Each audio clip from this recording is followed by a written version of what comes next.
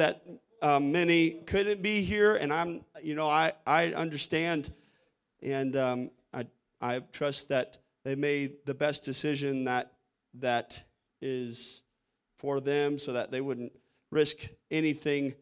It was a treacherous ride. There, I saw many cars off the sides of the road. I saw many accidents today.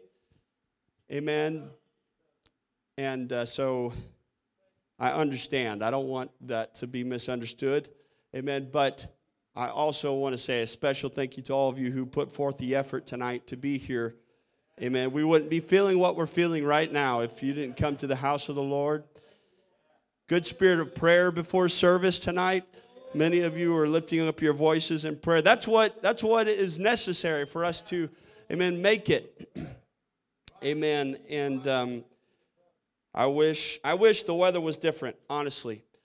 Of course, my brother's talking about on Sunday how whoever's praying for snow to stop, and apparently nobody was listening. Or they doubled down or something on the other side of it, because I went to bed last night and I was like, man, we got away with it. And then woke up this morning and we did not get away with it. I had probably 5 inches on our back porch. And I know Sister Nelson sent me a picture of her back porch, and she said she measured it about 7 inches. And she said, my snow remover is down in Anthony, Kansas. So I told her to build a snowman. So I don't know if she listened or not, but I understand. I really do. And but again, thank you to everyone who came tonight, praying for all those who are sick, that the Lord would touch their bodies and take away the sickness.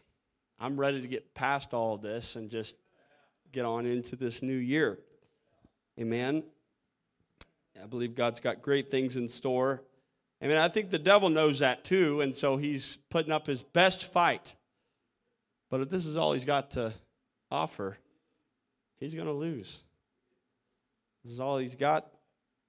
I know who the winner is. Special thank you to Brother Larson and his family for making the long trip from northern Kansas City. I know that you get on the Missouri side, yeah, they do not know how to take care of the roads. They don't have enough guys out there. And then you got Brother Carter, who drove all the way up from no man's land. So thank you, Brother Carter. And all the rest of you who dared the streets of Olathe or wherever you came from, seriously, thank you. Thank you, thank you. I believe the Lord has given some direction for the service, and I got confirmation from my pastor before he left town. So I'm feeling pretty good tonight. I'm feeling pretty prepared, ready to rock and roll. And so I'm not going to try to get anywhere. I've got everything said and done. We have over 30 pages of notes, but I don't plan to go through all that tonight. Now, you will, Brother Mike says, oh, God.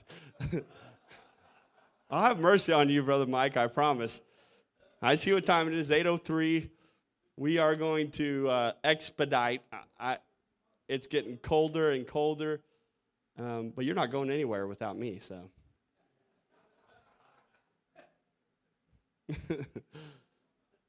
Anyway, so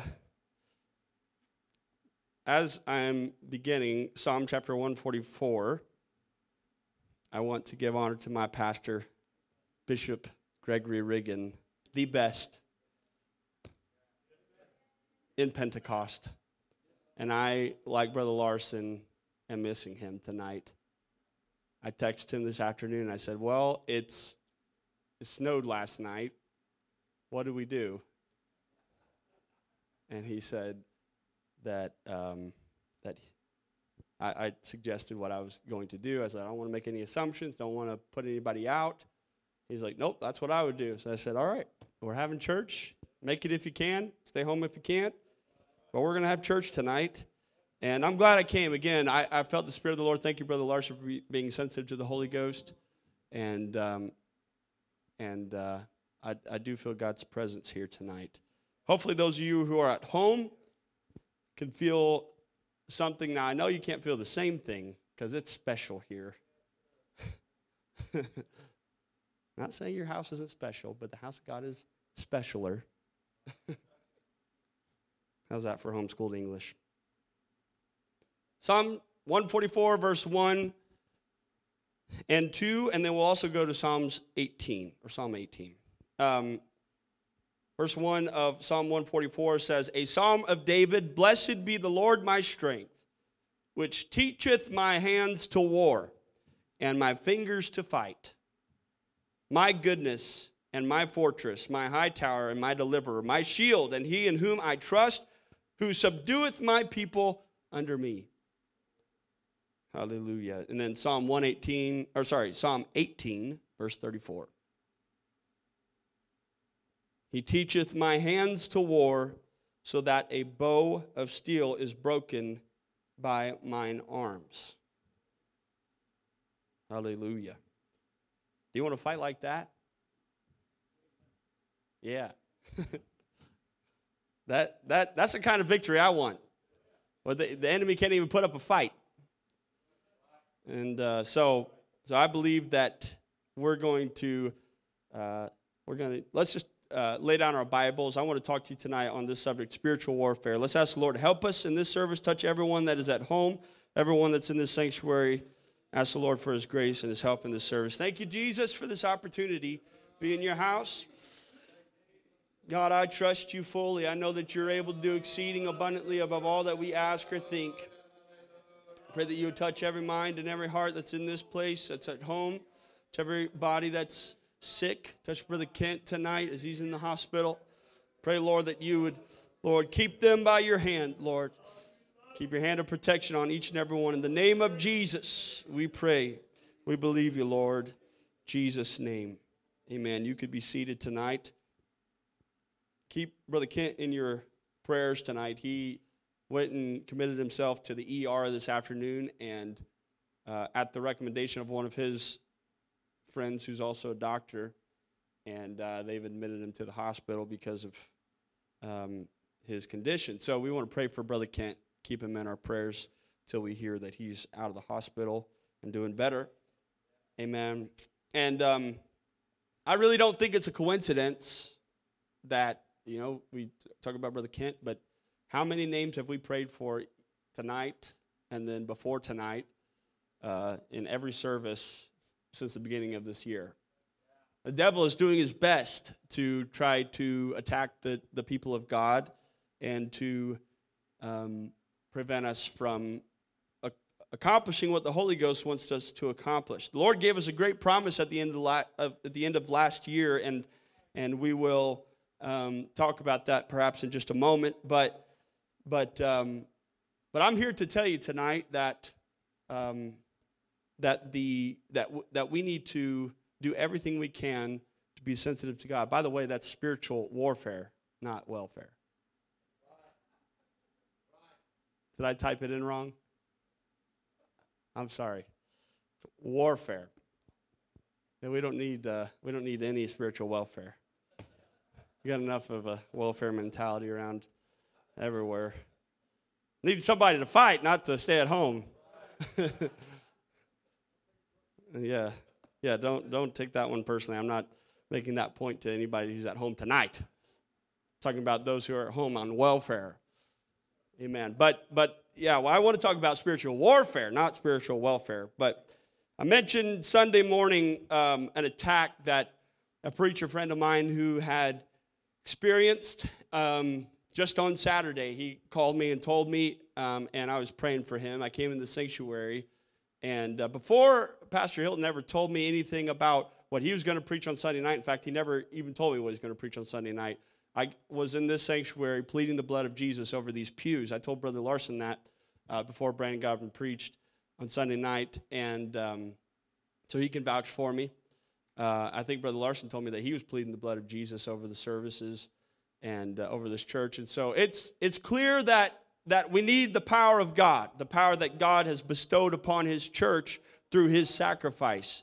And we need to take full advantage of that. As I was praying, I was walking in this sanctuary, and I'm not, again, I don't try to over-spiritualize everything. I don't find the devil under every rock. I'm probably the most skeptical among us. It takes a lot to convince me that it is a spiritual, there's anything spiritual going on. But I was walking in the sanctuary here, and I'm just going to relay this kind of to set things up tonight, but I was walking in between each pew, up and down each aisle, I should say, and I was praying and asking the Lord to touch our services on Sunday. This was on Saturday. And then I really felt an overwhelming urge to plead the blood of Jesus over the sanctuary and over every pew and those who would be sitting in the pews, because I felt like there was an attack from the enemy on the church. And I started in this corner on the ladies' side on the front right from your perspective, and then I started walking down that side, came up, walked down, and I came up, and when I got back to that corner over there by the tree, the farthest away from that corner right here where I started, I lie not, okay? I'm not trying to build anything up out of nothing, but something jumped on my back, and as I turned my back to that tree, I started walking up here, something jumped on me, and again, I'm not trying to over-spiritualize anything, I'm just telling you what happened. And the hairs on the back of my neck stood up. Every pore in my body swelled up, and I got a spirit of fear. So much so that this has happened only one other time before. And the first time, I went bolting out of the sanctuary, and I ran over to my parents' house, which is right here beside the church, of course. And I asked my mom to pray with me. And I got victory that night. And that night, I also text Pastor. I'm not talking about Saturday. I'm probably confusing this all in your mind here, so forgive me if I am. But I text Pastor that night, and Pastor was praying for me at home. And then I ran over to and Mom and I prayed. And I prayed through that night, and I felt like I got victory over it. But this Saturday, I didn't have Pastor, and I really didn't feel like it was appropriate for me to run and ask my mom to pray for me either. And the other thing is, I determined in my mind that, you know what, devil, I'm not bolting. I'm not running this time. And yes, I was scared. The spirit of fear came on me. And as I mentioned, it's only happened one other time. That's how I know what it was. And I talked to Pastor about it at the time. And but I didn't go back to that corner, but I began to pray. I began to worship the Lord. I began to sing songs to the Lord. And just a matter of time, I didn't feel like I was getting the liberty that I needed here. So I went home and I let my wife know. And as I prayed at home, I felt a liberty. I felt a breaking in my spirit at home. And I'm thankful for that. But I want to just, I'm telling that story not to scare anybody, not to put anybody, shaking in their boots, but just to put you on alert that the devil's working. The devil is on the move, and tonight I want to talk about one of the tactics that he is using specifically right now. And I think we're going to get through a lot more of this later. But here in this first lesson, I want to talk about this specific tactic. But let me lay a little bit of a groundwork. Tonight. I've heard many times that the best defense is a good offense. The best way to defend yourself against any enemy that's trying to is to put them on the back of their feet and let them feel the pressure from you and move forward rather than backwards. Don't retreat back into a safe place, if you will, but go on the offense. And I was talking to Brother Hall the other day, and he told me he mentioned, the devil. I think it was yesterday. But he mentioned that the devil's, you can tell that the devil's working. The devil's been on the move. And he said, you know what that makes me want to do? It makes me want to go win another soul. That's a good response. That's a good way to go on offense against the enemy. When we feel like the enemy's coming down upon us, and again, I don't want to draw too much attention to this, but this is just the subject for tonight, so you're going to have to bear with me. But we ought to go on the offense tonight. And before Pastor left, I told him what I was feeling, and he issued me somewhat of a mandate that I intend to carry out during these 3 months, and that is that we're not just going to slide by. We're not going to just make it to the end of these 3 months, but we're going to, when Pastor comes home, my full intention and desire is to have a church that is on fire for God, that has won every battle that has come against this church. There's no reason why we ought to kowtow to the enemy, that we ought to take a step back when the enemy tries to raise his ugly head and say, you can't go there, you can't do that. Let me tell you, something greater is he that is in the truth church, that's in those who are a part of the truth church, than he that is in this world. Hallelujah. And it was in that conversation with Pastor that he quoted a familiar statement that I've heard a number of times, not only from him but from others. And he said, young men are for war and old men are for counsel. And so I began to take a look at, where did that statement originate? And I found a few of our presidents, and one of the prime ministers of England, Winston Churchill, was very popular, and of course, with his leadership style, his closed-fisted leadership style. But I couldn't really pin that quote on any one of those men. The closest I found was an article from. There was a magazine that's been published for a long time, just a general topic magazine, Harper's Magazine, in June of 1952, where they posted an article with that exact title, that young men are for war and old men are for counsel. But I couldn't necessarily say that was the origin of it, because it looked like it was in a quote, and in the magazine he didn't cite his source.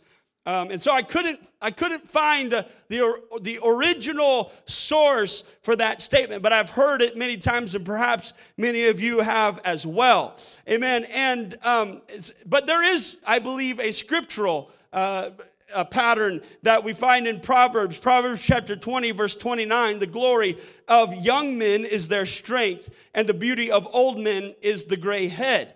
And then if you combine that proverb with yet another proverb in Proverbs chapter 24, verses 5 and 6, a wise man is strong, yea, a man of knowledge increaseth strength.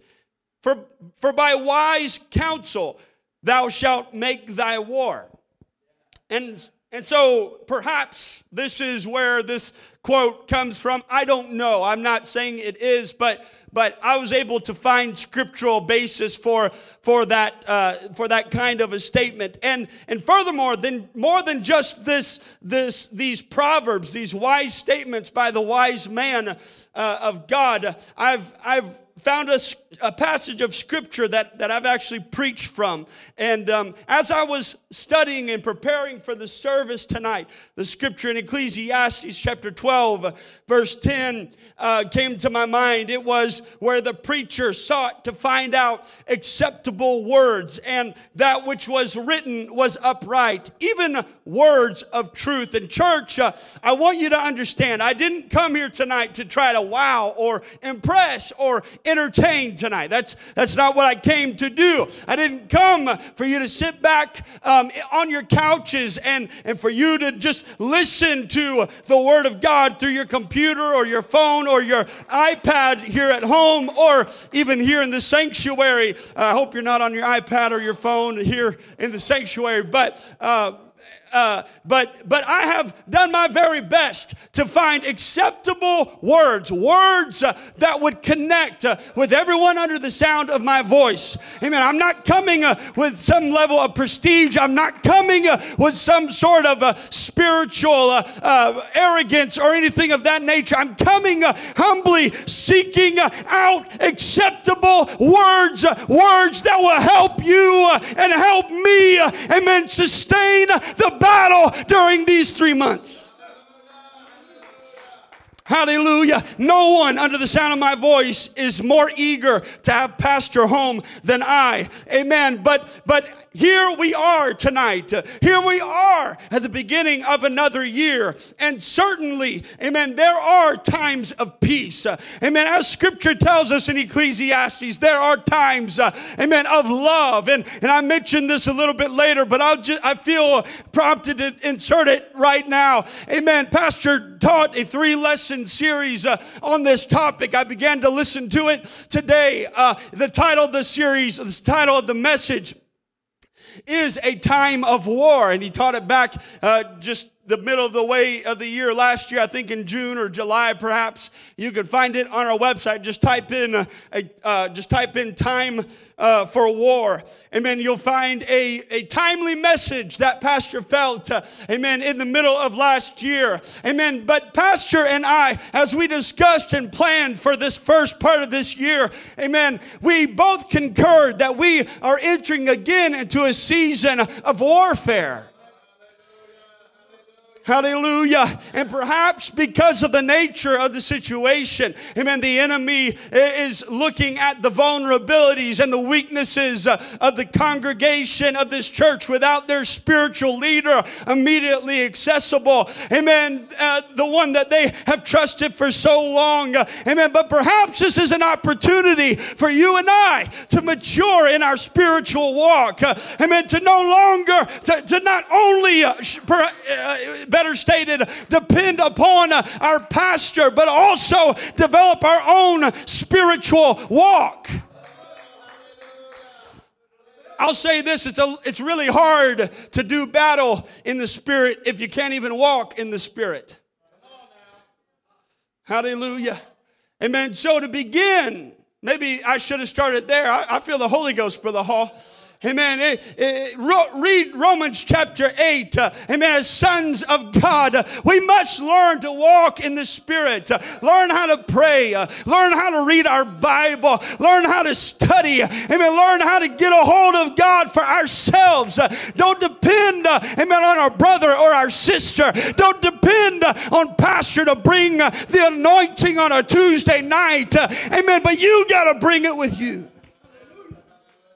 Hallelujah, hallelujah. Hallelujah. This is supposed to be a lesson. Amen. Hear what I'm saying. I have truly done my best to seek out the right words. The words that wouldn't offend, but that would make the point. Words that are written and upright. Words of truth.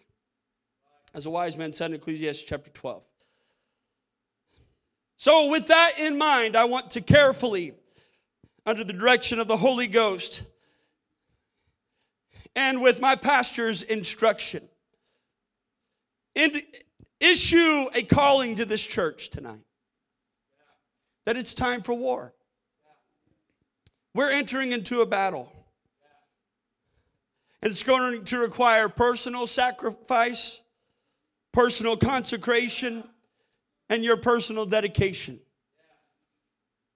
But the result is guaranteed to be victory. We sang it tonight. We are triumphant when we battle. We are victorious. God, why? Because God is most high. All right?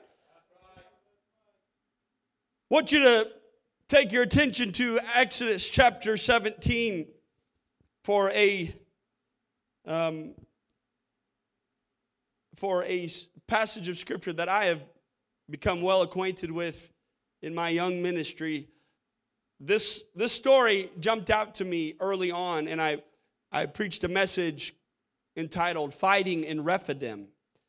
And I want to use what I studied during that time to share with you tonight and bring some points that I feel the Holy Ghost wants to make tonight to the church. Exodus chapter 17, verse 8. Then came Amalek and fought with Israel in Rephidim. This was a period of time when the Israelites, just after the Israelites were delivered from bondage in Egypt, as they were making their escape. Just after they had passed through the Red Sea, they get into a place and just they have their first opportunity, Brother Jaheim, to take a big, deep breath and settle in and realize we're free. We're not going back to that place. The Egyptians are gone. We have victory. We have liberty. And this was the time and the moment that the Amalekites decided to make their move. Who were the Amalekites? These were descendants of Esau's grandson Amalek, a part of the tribe of Edom. In Genesis chapter 36, verse 12, we read, and Timnah was concubine to Eliphaz, Esau's son, and she bare to Eliphaz Amalek. These were the sons of Adah, Esau's wife. Edom, the descendants of Esau, was located in the southern land, south of Israel, what is known as Israel today. The Edomites were men who were always on the offense, and they were always attacking, but they would only attack people in the wilderness, people who were in a vulnerable state without much capability for defense, without the ability for them to run and hide. They only had whatever shelters that they had constructed there and whatever structures of safety that the wilderness afforded them. Amen. So Amalek, as an offshoot of Edom, of Esau's descendants, learned this kind of guerrilla type warfare where when they are most vulnerable, when they look their weakest, amen, they came out of nowhere. They were familiar with the terrain. They were familiar with the area. This was their home. They knew where the caves were, the places of hiding were, the places of refuge, amen. But the foreigner, amen, in this case, the Israelites didn't know. So the enemy would take advantage of their vulnerable moments and come in and attack. They would specifically prey on the weak. Doesn't that sound familiar? The enemy likes to find those who are weak, those who are on the fringe, those who are on the edges. He likes to use tactics like scaring us and using fear to immobilize us and try to keep us from catching up with where the hurt is and where safety is. Amen. And so we find in this story in Exodus chapter 17, I want you to see how the Lord felt about the Amalekites. The Lord said to Moses in verse 14, "Write this for a memorial in a book and rehearse it in the ears of Joshua. For I will utterly put out the remembrance of Amalek from under heaven." He said, I don't like these guys. I don't want to even remember Amalek. I want to put out the remembrance of Amalek from under heaven. I want to dispose of this filthy tribe. Why? Because they took advantage of my people in their weakest moment. Hallelujah. How many times have we seen somebody come into the house of the Lord and make a change and submit their life to God, get filled with the Holy Ghost, Brother Jaheim, and just right then, Brother Hall, right as soon as they are living on cloud nine, as it were, it feels like life is going up. We hear the story about the missing church. How they start making excuses, and wouldn't you know it, the enemy starts feeding lies to them. Putting thoughts in their mind, that's a cult. That's not normal. You don't have to worship as loudly as that. You don't have to live that way. That's a legalistic way of living. You don't have to subjugate your life to that kind of a lifestyle. Oh, I feel the Holy Ghost in what I'm saying here tonight. Hallelujah. As a church family, we have witnessed firsthand the number of times that the enemy is swept in those moments of vulnerability. I mean, they don't even know any better. They don't know what spiritual war. They've never heard of such things. They're just enjoying the presence of God in their life. And the enemy comes in, and we do our best as children of God to fight for them. Amen. And that kind of that's the kind of spirit that I feel like it has come on into this season to kind of move into the church, and I'm not saying anything is wrong with anybody at an individual level. I'm just saying collectively, the devil saw the unity that was on our service at the end of last year. He saw the power of the Holy Ghost. Hey, he saw what happened on Sunday night, how the glory of God came in on Sunday night, and what glory we felt, what victory we had. That's the kind of offense that we need to continue to carry. Amen. That's how we can have that kind of service every time we come to the house of God. Hallelujah. Amen. God wants to give that kind of service. That's what we call good church. That's the kind of church that God designed the church for. So when the lost and the weary and the hungry, they come off the street, they have a place where they can be filled. Hallelujah. Hallelujah. So it's up to us. Amen. When we come to church, that we put off the robes of rest, that we put off, amen, the feelings of tiredness and all of these things, and move into, amen, our appropriate positions so we're ready for fighting, ready to defend the kingdom of God.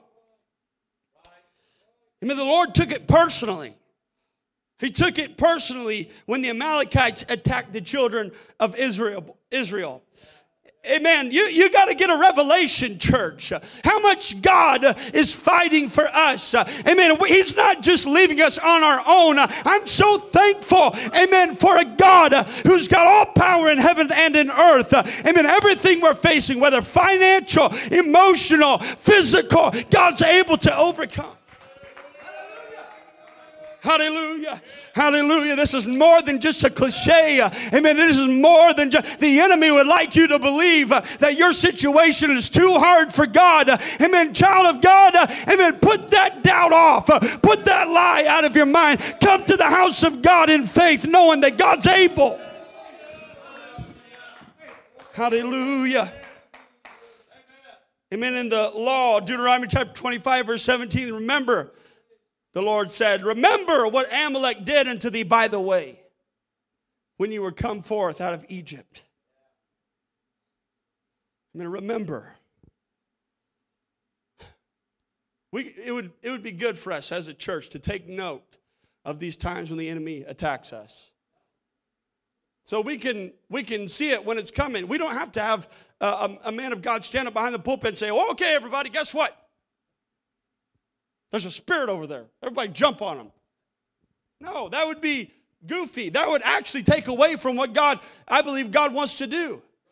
Amen. But what if we just came in with our mind made up? You know what? I don't care what opposition arises. I don't care what kind of intimidation comes in my mind. I don't care what lies are fed to me. I'm just coming to have church. I'm coming to serve the God who saved me. I'm coming to give him thanks and glory and honor.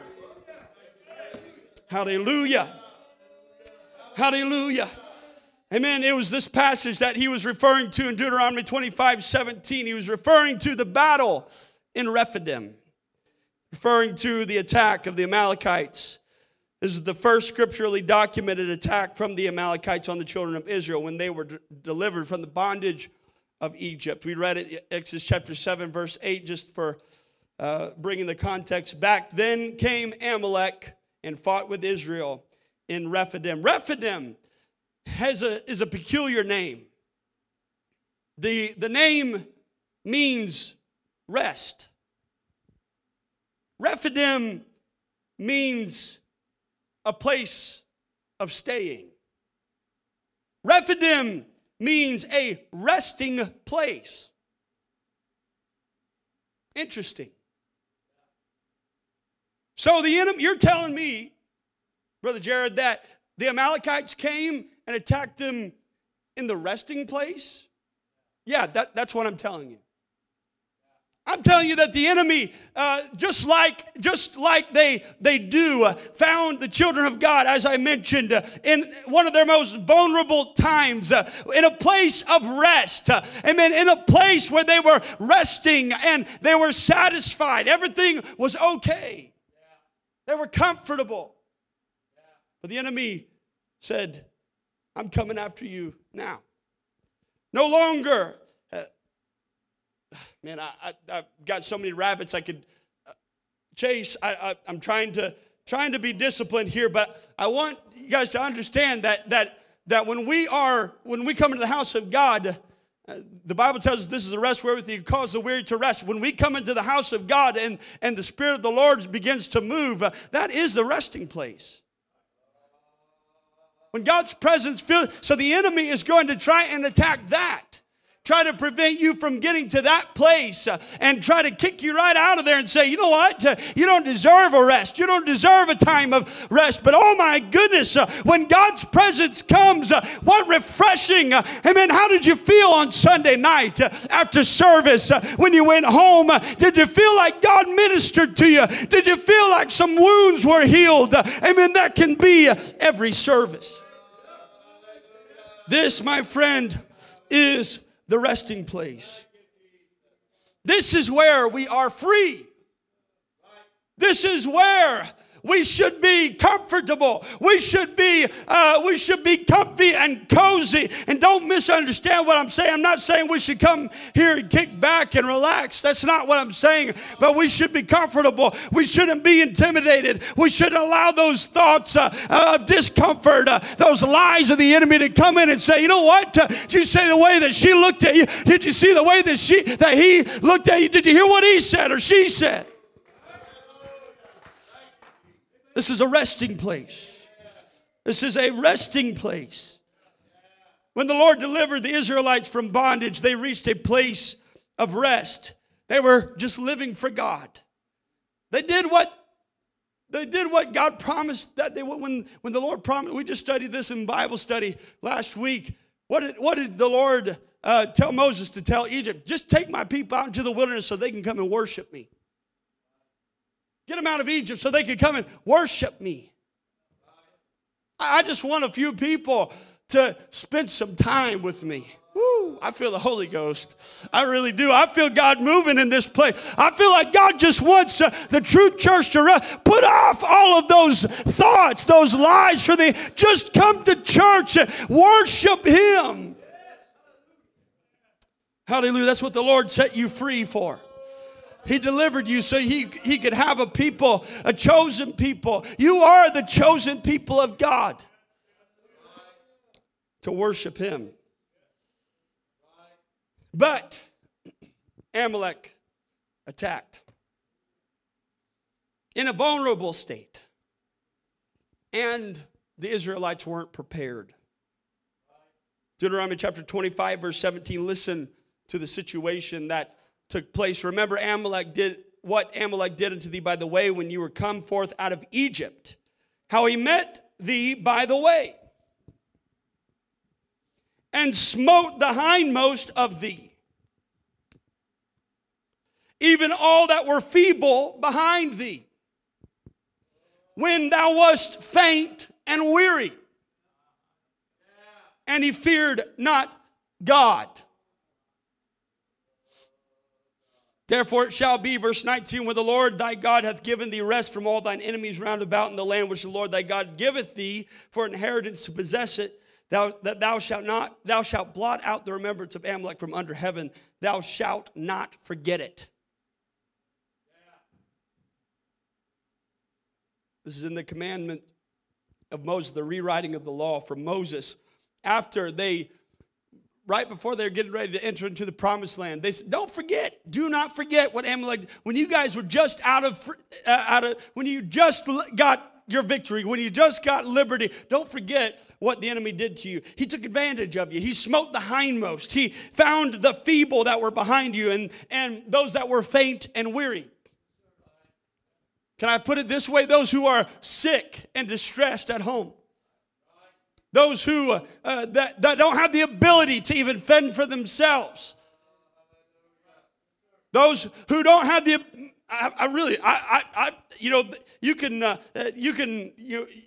let me just bear down right here for just a moment. It's important that these physical attacks, that these things that come on us and again, I'm telling you, I'm not one of those that find a rock behind every bush and under every rock, but I'm here to tell you right now under the unction of the Holy Ghost that those attacks, those physical attacks, those are more than just health episodes. Those are more than just episodes that come around this time, but this is a particular attack. Hallelujah. Hallelujah. So, in this state, when the children of Israel, and I see what time it is, 8:40, I've got just a few more minutes here, and I'll wrap it up. But I want you to notice what happened in this circumstance. When Moses saw the Amalekites coming over the hill, he said, oh, great. Here they come. They're coming for my people. They're coming for the people that I just worked so diligently to get out of Egypt. What did Moses do? Exodus chapter 17, verse 9. The Bible tells us that Moses said to Joshua, choose us out men and go out, fight with Amalek tomorrow. I will stand on the top of the hill with the rod of God in mine hand. Oh, we probably won't get any further than this right here. But Moses spoke to Joshua. I want you to notice that. The one who was charged with authority, who carried the rod. What is the rod, Brother Jaheem? Do you remember? Authority? It's the authority of God. Who carried the authority? The man of God. Who was in this story? It was Moses. Joshua walked out onto the battlefield without the rod of God. Amen. But Moses, the Bible tells us that tomorrow I will stand on the top of the hill with the rod of God in mine hand. Oh man, I feel the Holy Ghost.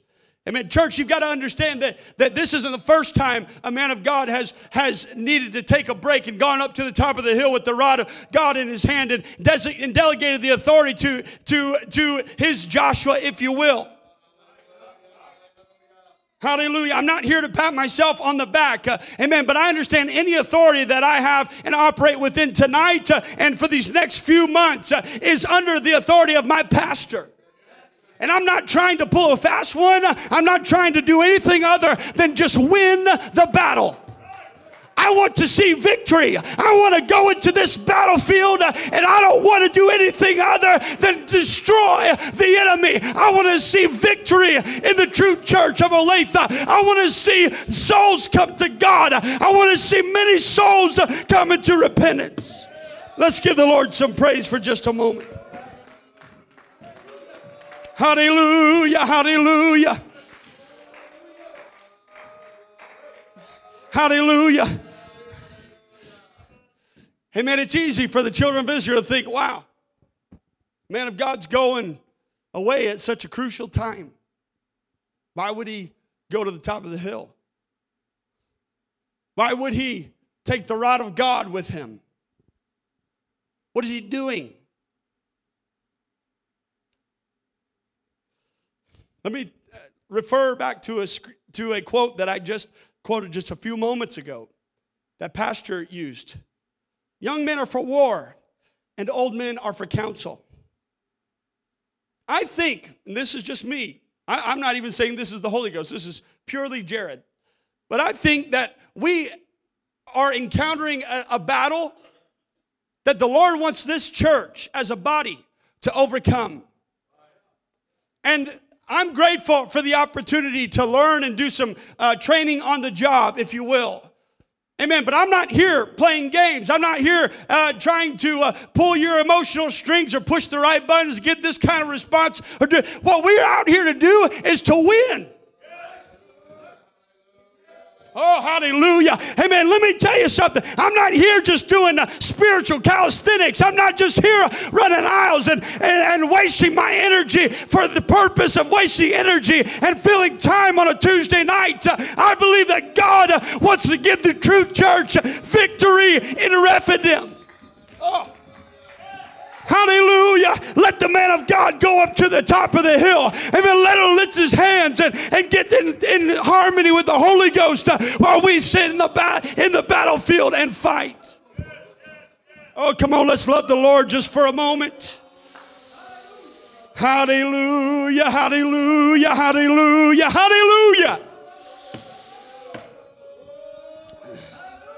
Hallelujah. Joshua, go out and choose you some men and go fight.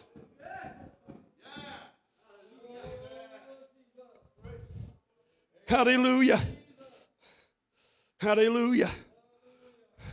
I want to tell you a story. I mentioned this on Sunday too. Perhaps I shouldn't have mentioned all this on Sunday. Maybe I should have just waited till Tuesday, but tonight. But I'm learning, so you'll have to forgive me. But Sunday afternoon, I cannot tell you, I was fighting. I was struggling in my spirit and in my flesh. And yes, it was my flesh. I was struggling with my flesh. I was trying to figure out, Jared, where did you go wrong? What happened? What was wrong about the thing? And so I began to pray. I began to seek God. And friend, I'm here to tell you, I was honestly at a point where and please don't take this wrong, but I was at a point where I was like, you know what? I'm done. I don't want to do this anymore if it's going to be like this. Amen. And in that moment of frustration and that moment of hesitation, amen, I received a message from my pastor. And it wasn't anything profound. It wasn't anything, long or prophetic. Or you know what it was? He said, Jared, I'm praying for you. And friend, you don't know the relief that overwhelmed my soul. You know why? Because it was as if I was in the battlefield. And for a brief moment in the fight, I glimpsed over my shoulder and I saw Moses with his hands lifted up.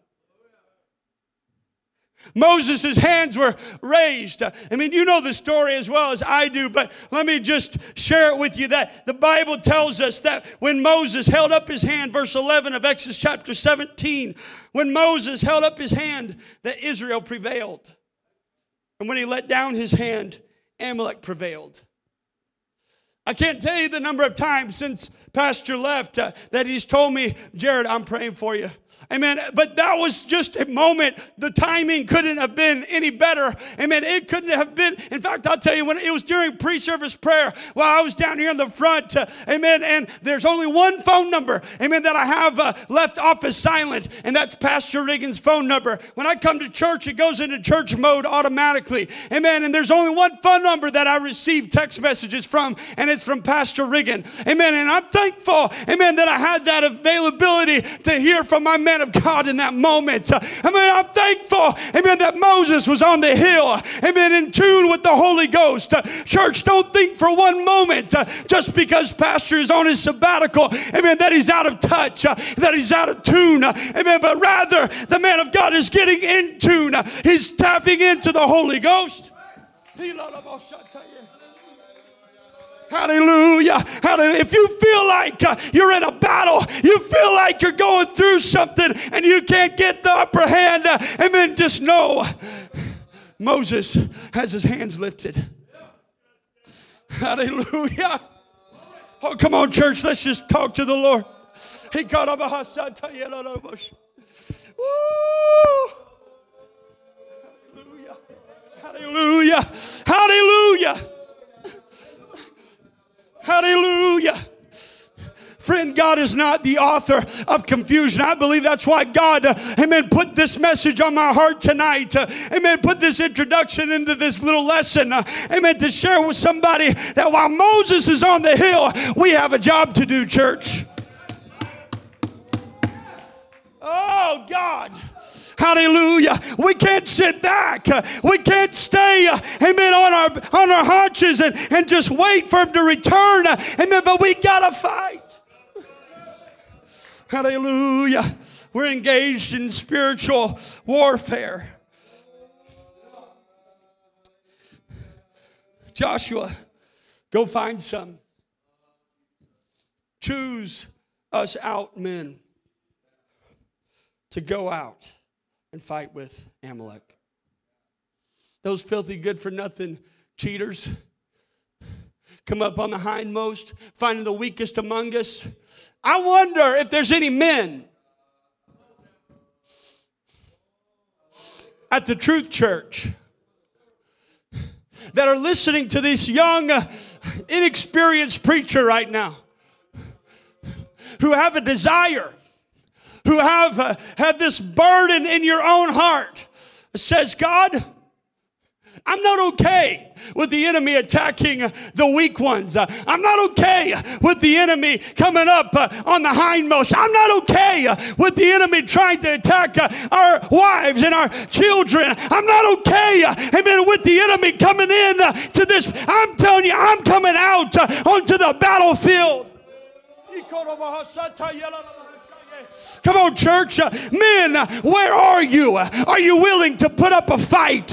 Are you willing to go beyond the ordinary call of duty? Are you willing, amen, to push yourself out of your comfort zone? Hallelujah. Hallelujah. I'm not just talking to the men that are in this sanctuary. I'm talking to the men that are at home or that will listen to this on another day. I'm pleading with you, men. I'm pleading with you to shoulder this burden, to carry the weight of the services. Moms and children, wives, amen, they don't have, amen, the fortitude and the constitution, amen, to carry this kind of weight. I'm waiting on the men. Oh, my God.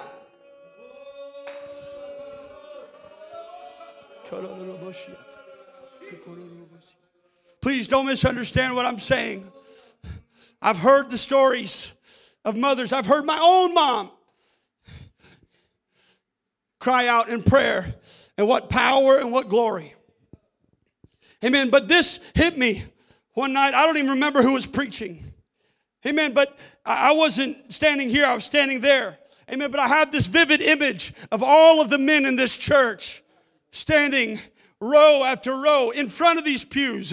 Nobody was tucked away, amen, behind anything. Amen, they were all here. And I'm not saying the physical position, man, just bear with it. I'm just saying that I saw, and what I saw, what I felt, amen, as the man of God was preaching, amen, it was that these men were rallying. Hey, let me tell you where unity is coming to come from, is when us men bind together. Amen. I'll preach to the ladies in just a moment, but let me speak to you men just for a little bit. Even young men who aren't married, amen, who've got to feel this burden, to feel this fire burning. This is a prime opportunity for you to draw your sword of the Spirit. Learn to walk in the Spirit. Learn to walk by faith, not by sight. Don't wait, amen, on somebody, amen, to give you the order or to issue the mandate. You get out in faith and trust God. Hallelujah, hallelujah, hallelujah.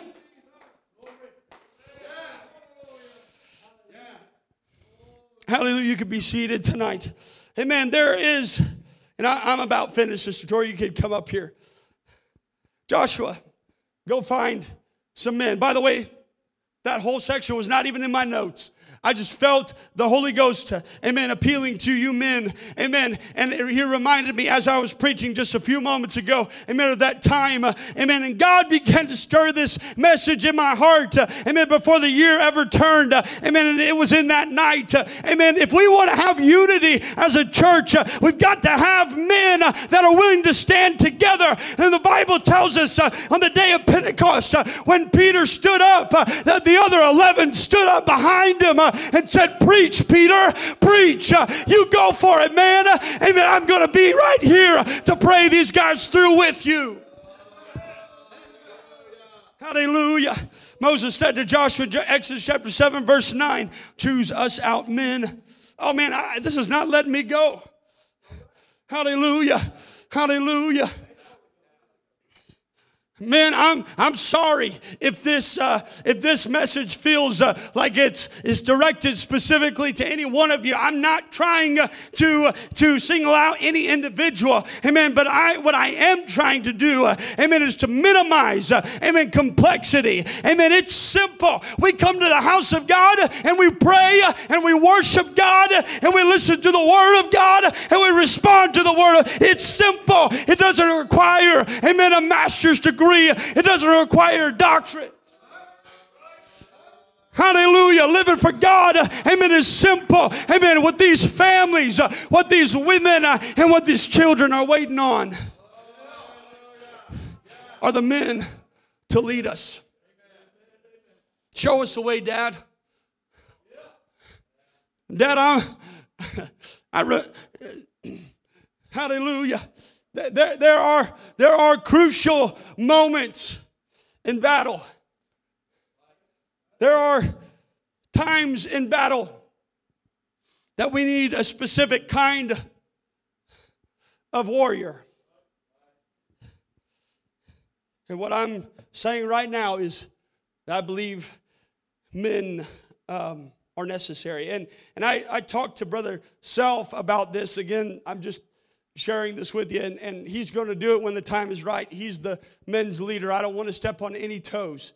Amen. But I asked him after the turn of the year, could we issue a call to all the men to just have a prayer meeting, maybe a prayer breakfast on a Saturday morning or a Sunday morning, amen, before service. And would that be all right with some of you men if we did something like that?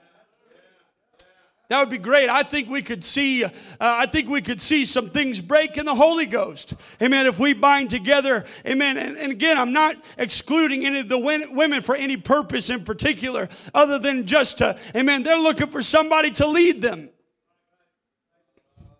How can we expect the women, amen, to lead the worship?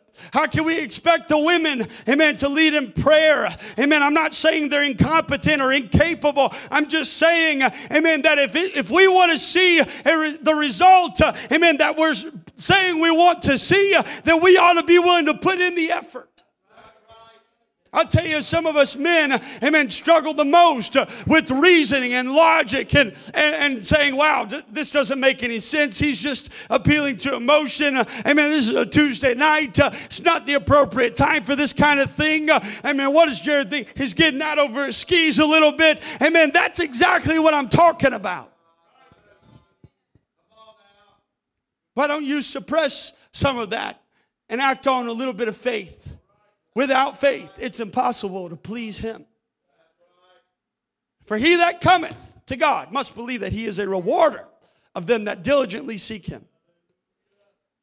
Hallelujah. Amen. You can begin to play, Sister Hilton, Sister Victoria.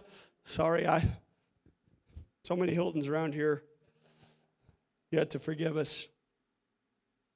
Amen.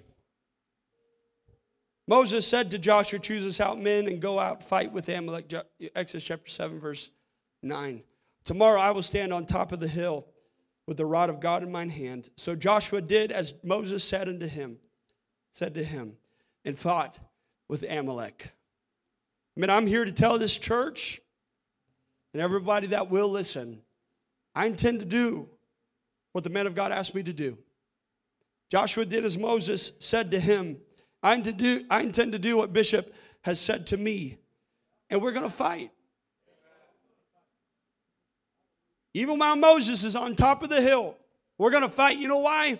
Because we're going to have victory. Amen. Let's read in Exodus chapter 17, verse 13. The Bible says that, and Joshua discomfited. That word discomfited means to vanquish or to defeat or to overthrow. Amen. Joshua, amen, and the people and those men that he chose, amen, discomfited Amalek and his people with the edge of the sword. In verse 14, the Lord said to Moses, write this for a memorial in a book, rehearse it in the ears of Joshua, for I will utterly put out the remembrance of Amalek from under heaven. If we could all stand together tonight, I think this is a good place to stop. I don't know about you, amen, but I want victory. I want God to do what he wants to do. There was I'll just say this and then I will be done. On the final day of the year last year, God spoke to this church and said, I will work, and who will let it? That word, that phrase, who will let it, amen, does not mean who will allow me to work. The phrase is taken from the verse in Isaiah chapter 43, verse 13. It says, yea, before the day was, I am he, and there is none that can deliver out of my hand. I will work, and who shall let it? The phrase, shall let it, in another passage is translated as hinder in Job chapter 9, verse 12. The lexicon I referenced indicates that the usage of this word is in the same category as the word hinder in Job chapter 9, verse 12. In other words, this passage of Scripture can be translated as, I will work, and who will hinder it? In fact, in the New King James Version, Isaiah chapter 43, verse 13, the Bible tells us that, yea, before the day was, indeed, before the day was, I am he, and there is no one who can deliver out of my hand. I work, and who will reverse it? The victory that has been promised to the Truth Church cannot be taken away from any one of us. The enemy can come up from any side he wants to. But Brother Hall, if we do what the Lord commanded us to do and just go fight, we don't have to meet any sort of qualifications. I wonder how many of those Israelites were military men. How many of them knew how to draw the sword? How many, they were just slaves a few months ago. It wasn't very long since they were delivered from Egypt. They were strong guys, I'm sure. Slaves. They were threshing their own wheat and getting and baking their own bricks and building it and all the things. They were strong guys, but they weren't trained. Joshua said, okay, I guess I'm looking for the biggest ones. Amen. Amen. But it was with that ragtag group of men. And I'm not calling you a ragtag group of men, okay? I'm just saying God can use anything. You can't disqualify yourself from God's service. The only disqualifying thing you can do, I felt that little doubt, so I'll just deal with that. And the only disqualifying thing you can do is to, now I'm forgetting it. No, it's not quitting. I guess you can quit if you want to. No. What is it? When you do it against the Holy Ghost. Blaspheme. Thank you, Brother Jaheem. Man, look at that boy. He's over there anointed. Walking in the Spirit right there. Yeah, that's the only way you can disqualify yourself. The Bible says the callings of God are without repentance. The only way you can disqualify yourself is through blaspheming the gift of the Holy Ghost. Or blaspheming the Holy Ghost. And I don't think anybody in here has done that. Many of you have come in faith. Many of you have come tonight saying, Jared, whatever you need. Whatever, I'm here for you. I'm here to help. I'm here to war. I'm here to wage warfare against the enemy. And that's that's all that is necessary, is availability, willingness, desire to have victory. Amen. Let's lift our hands to the Lord tonight. Hallelujah. Amen. Victory doesn't come at our hands. It comes at the hand of the Lord. And nobody can undo what God has done. Amen. Let's just give the Lord some praise tonight. Hallelujah, Jesus.